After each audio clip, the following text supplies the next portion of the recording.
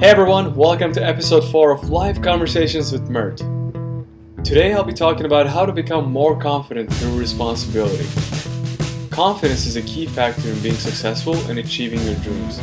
It's directly related with you believing in yourself. How can you be happy with the world if you're not even happy with yourself first? Like I mentioned many times before, it starts with you.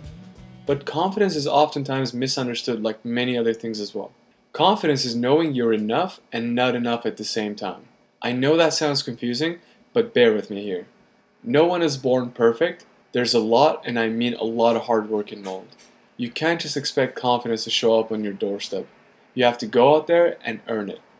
The door to confidence starts with taking responsibility and stopping to blame outer factors for your own failures. For example, if you make a promise to yourself to go to the gym for at least 4 times a week, and you do that for a week and then stop afterwards, it's not the meeting that came up last minute, or your family, or another opportunity that stopped you from going. It is you, and only you, who stopped yourself. Like they say, you are your worst enemy. You have to take responsibility for everything, but there are 2 types of factors that could affect you. The outer ones, like your relationships not working, your job not being too successful, and so on. Then there are inner ones, way deeper factors that affect you and therefore your confidence. Most people think of themselves as being not as pretty, not as smart, or not as tall.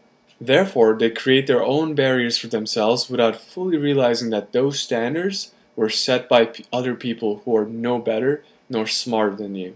You have to accept who you are by taking responsibility in your actions and in your thoughts.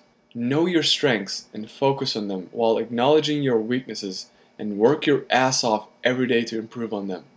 That's taking responsibility. You are the one snoozing that alarm clock. You're the one postponing that workout. Outer and inner factors are complete, utter bullshit. Once you understand and accept that, the rest comes easier to grasp, and you have earned your confidence because you took responsibility in your own efforts. If you half-ass life, or you lie to yourself, of course you won't be confident. I, for many years, thought I was confident. Although I knew some things about me, I have always been my biggest critic, being a perfectionist and all. But it was a day that I understood that I wasn't perfect, no one was, that I got rid of my arrogance and another took its place. Real confidence. Take responsibility for everything. Acknowledge your mistakes, but don't dwell on them. Don't listen to anyone because, trust me, you have all the answers you need inside you. You think you're too fat? Then work out and eat better. If you think you can't do that, you won't, and nothing will change. Acknowledge that, and you will find happiness and success. True courage doesn't come when you're high up on your horse and doing well by your surroundings.